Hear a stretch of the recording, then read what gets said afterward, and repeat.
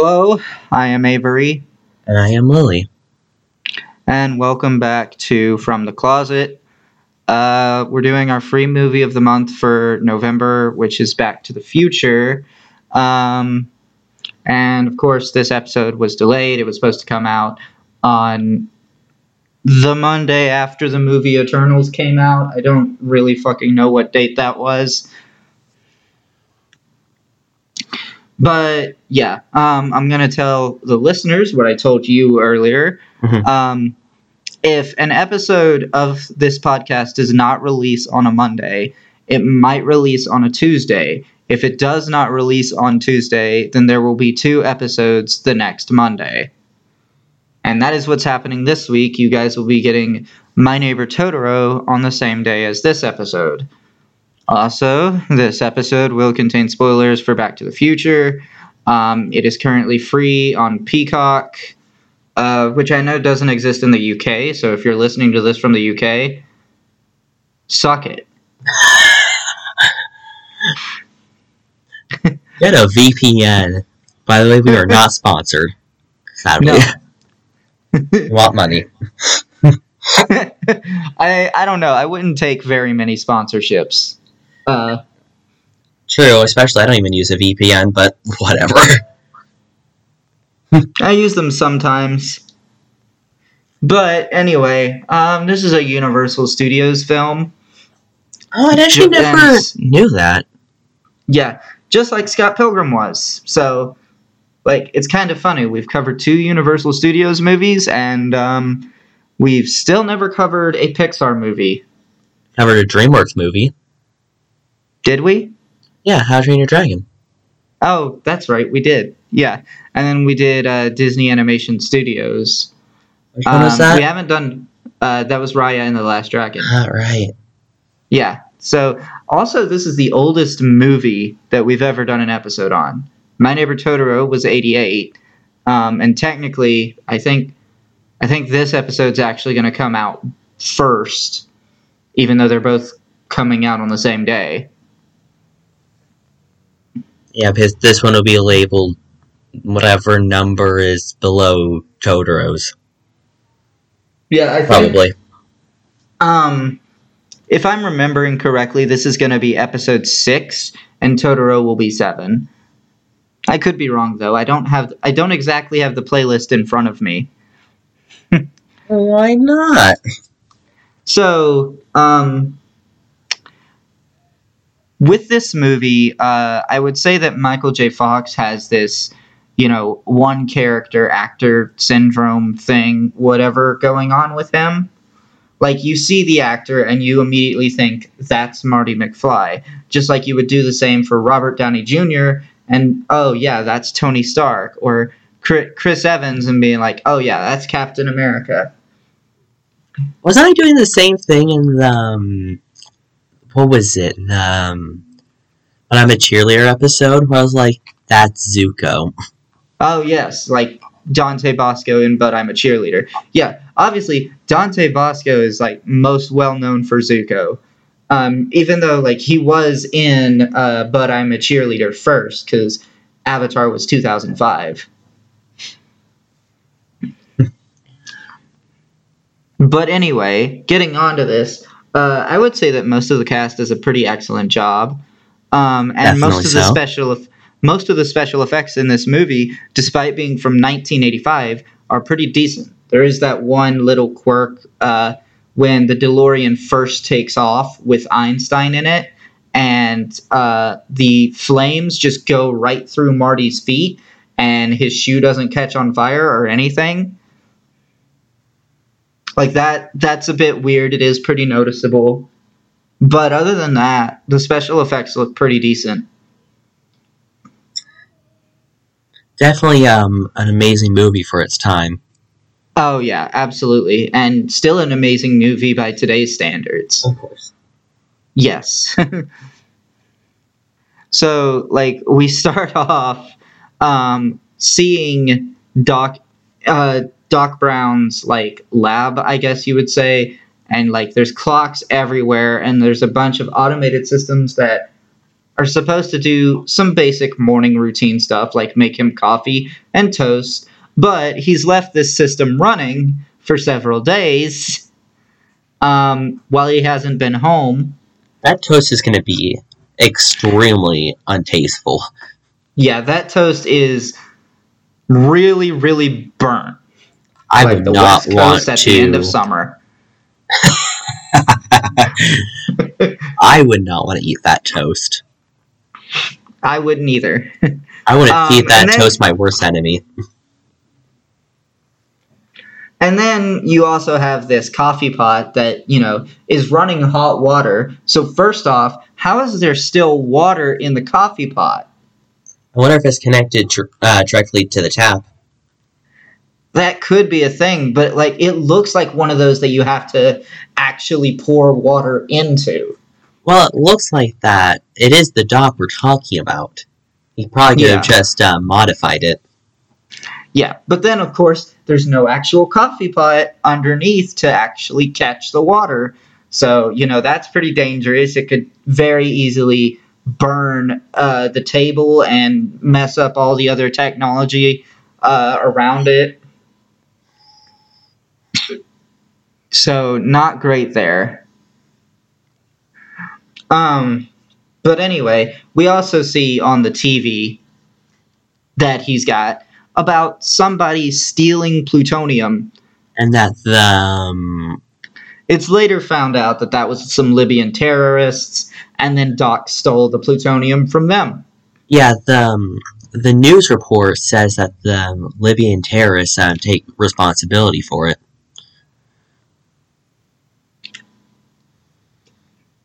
And then we get to see Marty McFly and his family.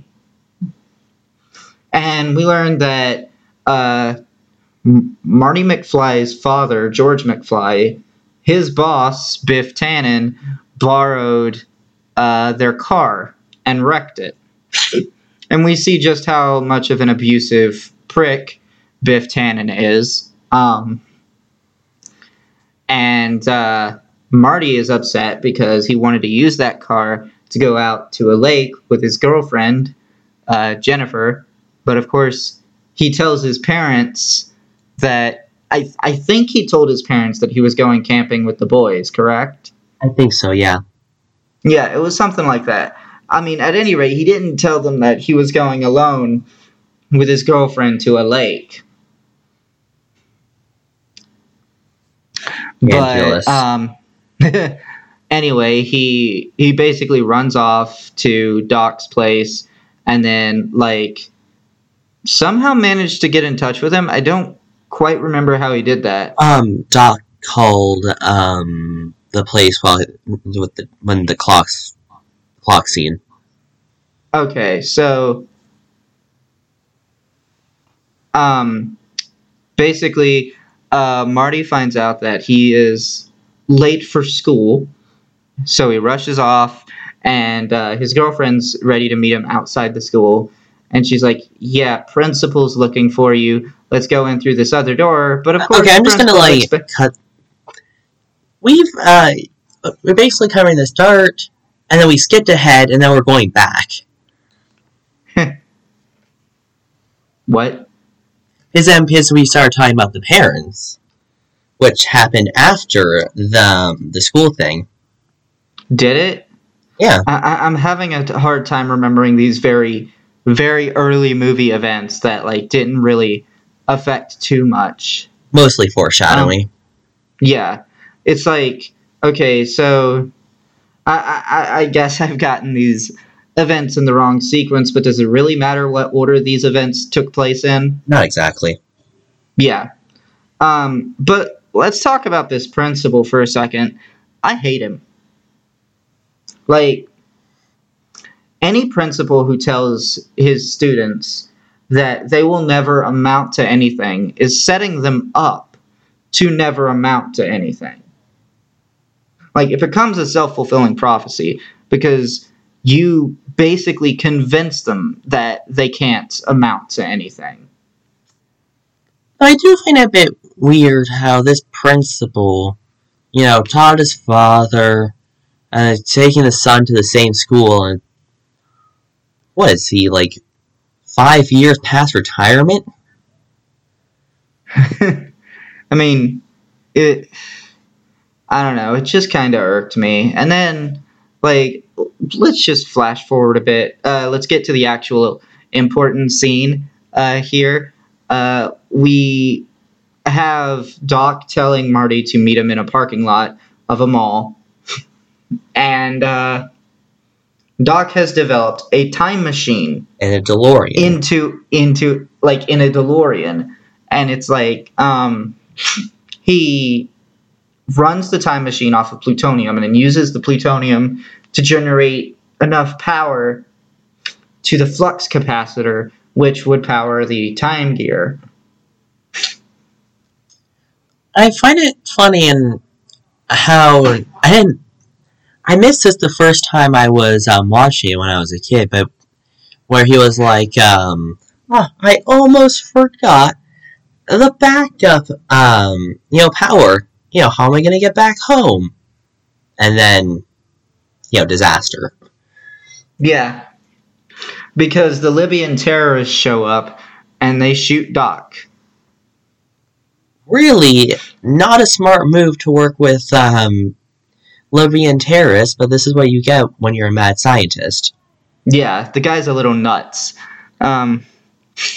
But Marty almost gets shot himself, but he hops into the DeLorean and, while starting it up, accidentally turns on the time gear. And, just a few minutes earlier, Doc Emmett Brown had set the date to, I believe it was November 30th, 1955. Yeah, right when he discovered how time travel could be possible. Yeah. So he travels back in time because eventually, while trying to get away from the terrorists, the DeLorean gets to that famed 88 miles per hour. And he shows up right in front of a scarecrow. Yeah, he pops into some farmland, which is, like, that was pretty well set up because earlier Doc Brown had said that the entire mall parking lot was all farmland. This is really good foreshadowing, by the way. Yeah. Like, and then he basically, like, crashes into a barn. The family comes to investigate the barn. They think he's a fucking alien. And then, like, they scream and run off, but then they come back with guns. With a shotgun. Also, while we're talking about this, I just remembered the fact what the principal said, no Marty McFly's ever count anything. That's a bit foreshadowing as well, as, we see, what he was like while he was, still at that school. Yeah, we get to see how George McFly was, who, of course, like, George McFly in the present is a total pushover. So we go back to the past and we see he's still a total pushover. Yeah, even back then. Well, speaking about him, Marty saves him twice and ruins his own future. Yeah. So Marty first saves him from Biff in the cafe, and it's pretty funny watching him go around and, like, have people make fun of him for wearing a life vest. Oh, that is pretty funny. Though his skateboarding tricks are, next level. Yeah, like, honestly, really good at skateboarding there. But he tries, okay, just trying to remember the events a little bit. Okay, yeah. So he later comes across George once again peeping through a tree at his mother, changing. And she's got the curtains open, which, can I just say, not a smart move to change in front of an open curtain. Yeah. Very But much. yeah, he's peeping through the tree. Marty scares him, and like he falls onto the street and is almost hit by a car, which is what's supposed to happen. He's supposed to get hit by his father-in-law, his future father-in-law, and then Which is a bit weird because Marty also knew he was supposed to get hit, for the but entire you future timeline. but it's the heat of the moment That is too. definitely true. Like Marty didn't really have time to think, but Marty ends up being the one getting hit, and then quite amusingly he wakes up and is thinking he's being comforted by his 1985 mom, and talking about how he had this crazy dream that he traveled back in time, to which his young mom says, well, don't worry, you're safe here in 1955.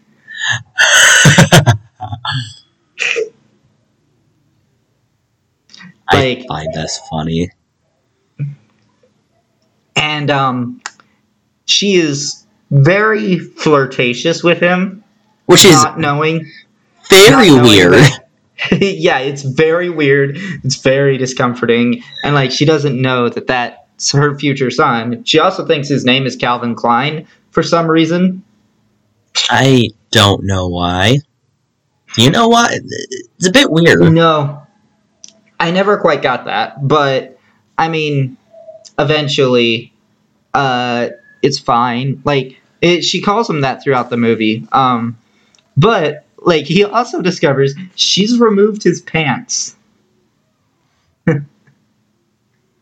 Yeah, let's fast forward. Yeah, let's just fast forward a little bit here. And go to when Marty finds Doc. Actually, let's rewind just a little bit. Let's talk about the dinner scene. Oh no! Where he's having dinner with the family, and like they bring in a TV, and there's this new episode of this show playing, and Marty's like, I've seen this one before, and then he spoils it. And it's a completely new episode that hadn't even released yet. Marty is an alien. No. And like he makes a reference to John F. Kennedy Drive, and nobody knows who John F. Kennedy is. Wow. Wait, when did he become president? Sometime during the Cold War. Oh, yeah. But anyway, so Marty eventually like rushes off because he is very uncomfortable, understandably, with his mother's advances. And he goes to find Doc. He goes to find Doc Brown. Of course, Doc Brown doesn't know who he is. And I find it funny how he was questioning him. And the events, kind of seem unreal in the future. Like, yeah, it's like learning that Ronald Reagan, the actor, would become a president. And unfortunately, that would happen again in 2016, but we won't get into that. We talk about movies, not politics. Yes. But anyway, eventually Marty is able to convince Doc that he is from the future and that Doc was the one who invented time travel, and he starts explaining how he did it, and Doc is freaking out because back in 1955 he has no way to get plutonium and no way to generate the amount of power that is needed to power the flux capacitor. I really want to say the amount of power is needed, because he says it like so dramatically, and I cannot remember it. 1.21 gigawatts. Thank you. It's kind of, it's quite iconic. And it's like there are a lot of like lines that are quite iconic from this movie. You have Great Scott, which I used to attribute to being from this movie, but then like I heard it in the 60s Batman TV show, and I'm like, "Oh, okay. I guess that's just a common thing people say." But most people assumed that it came from this movie when it really didn't. Probably because No, it's a product of its time, so you slang yeah. from its time, but it lived on. So when no one knew what the slang meant anymore, it's like, oh, it came from that movie. And then you have one of the most iconic lines from the series, which actually doesn't come from this movie at all, is "Nobody calls me chicken." Like that line is Nobody said calls me chicken. like that line is said quite a lot in the second and third movie, but it's not in this movie at all. And that's pretty much the extent of what we're going to talk about for the second and third movie until we eventually cover those. Yeah. But anyways, basically, he then tells Doc that he met his parents, and that's really screwing with the future. So now Marty has to try to make sure that his parents do still fall in love, so that he can actually, come around to existing. Which is hard. Oh yeah, it's very hard, and he spends most of the movie trying to do this. And Which most of the movie is her falling in love with his own son. Oh god, that's weird to say out loud. yeah, it's very disturbing. And but basically, the way that Marty is, tracking whether or not the future is really coming to fruition as it was supposed to, is with a picture of him and his brother, and I believe his sister was there too. I believe so. Yeah. And basically, they learn of this upcoming dance, and, that's, on the same night as a pretty famous storm where lightning struck a clock, and the clock has not run properly since then. And back in present day, which, was 1985, so not quite present day by today's standards, but back in 1985, they were planning on demolishing the clock. So this is how Marty knows about it, and Doc had previously said the only way that they could generate the amount of power they would need is to harness a lightning strike. But you'll never know when a lightning strike would happen. Marty looks in his pocket, but I do. So essentially, Marty basically has to stall time and also try to get his parents to fall in love while they wait for this lightning strike to come along. And, a lot of shenanigans. And a lot of shenanigans ensue. We get a couple of encounters with Biff. We get a couple of times where George tries to ask out Lorraine, and it doesn't quite go.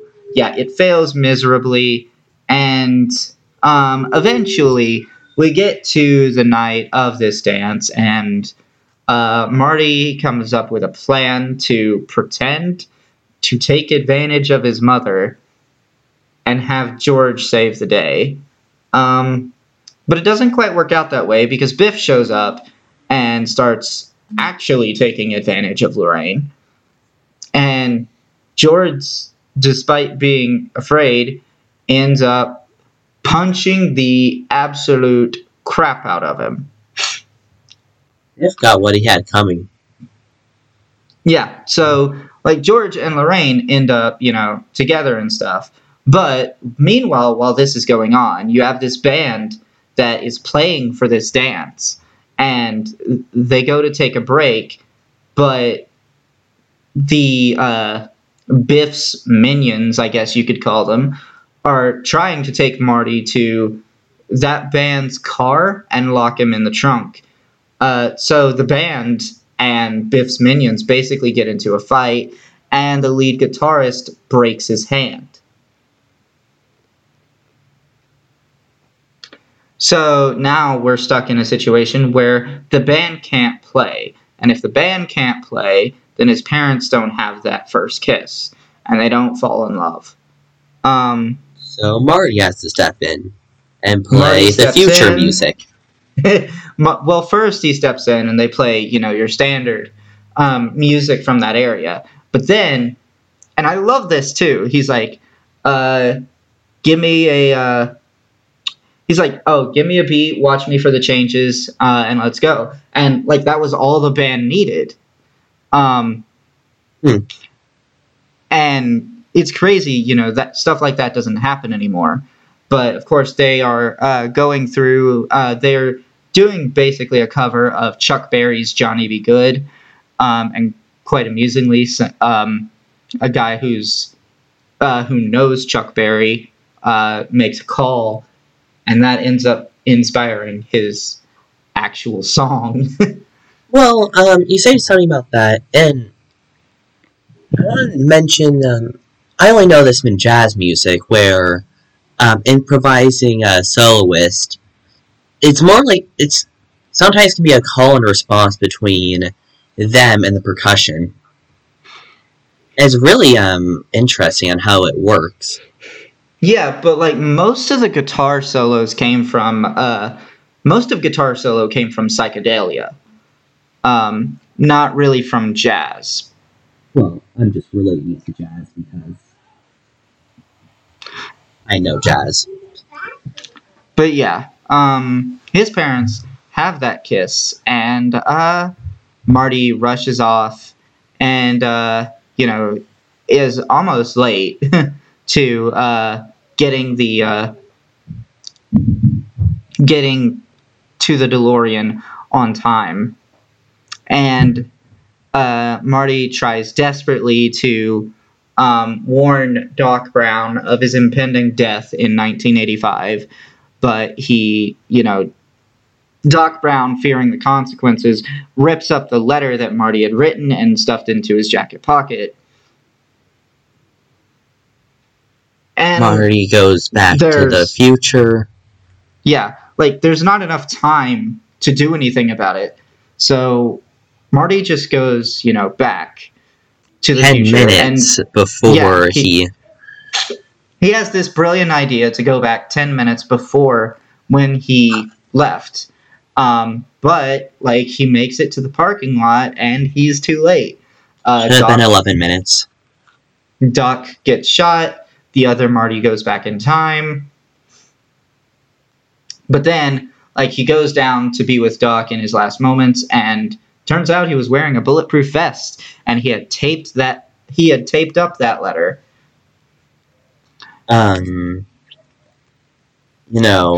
Humans are a lot like cats. They're very curious minds. Yeah, and unlike, curiosity didn't end up killing this cat. No, I ended up saving it. Yeah. So, basically, long story short, Marty goes back home to discover things are quite a bit different now.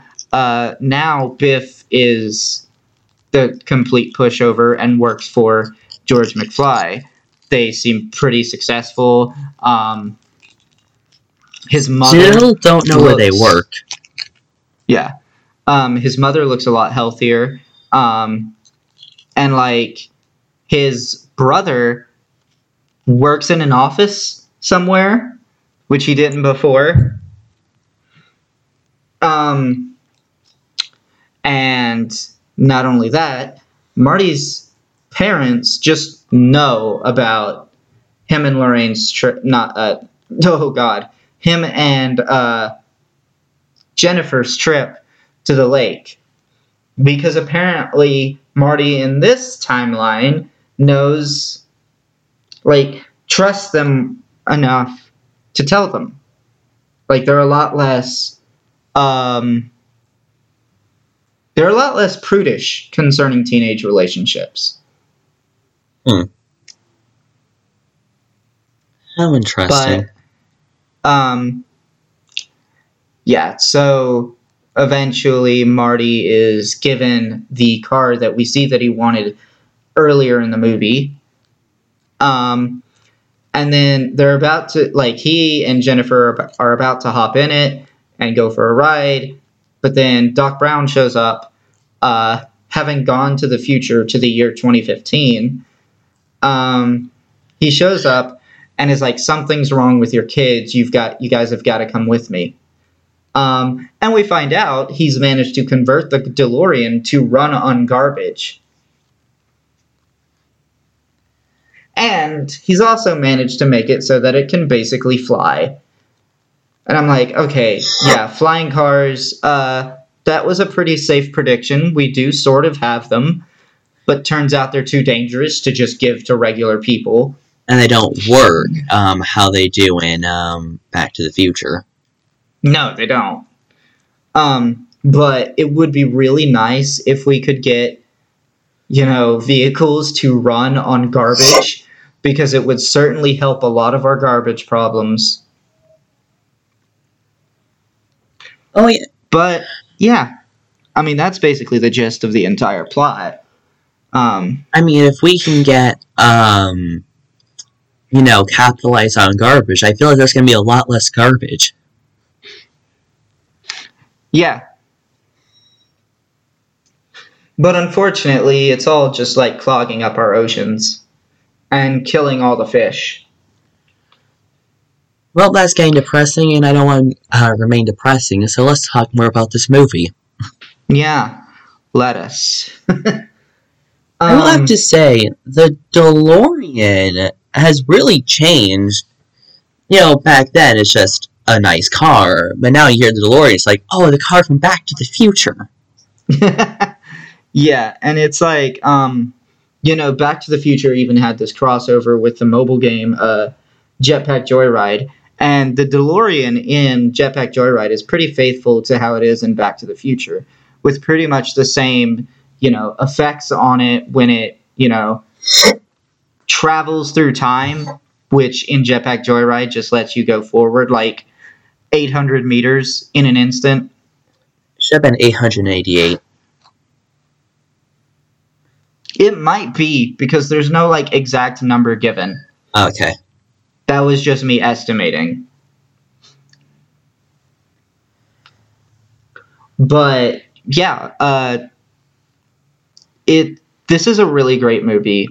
And if I had to rank Universal movies, I would say that the Back to the Future series in general would, all three of them would be in my top 5.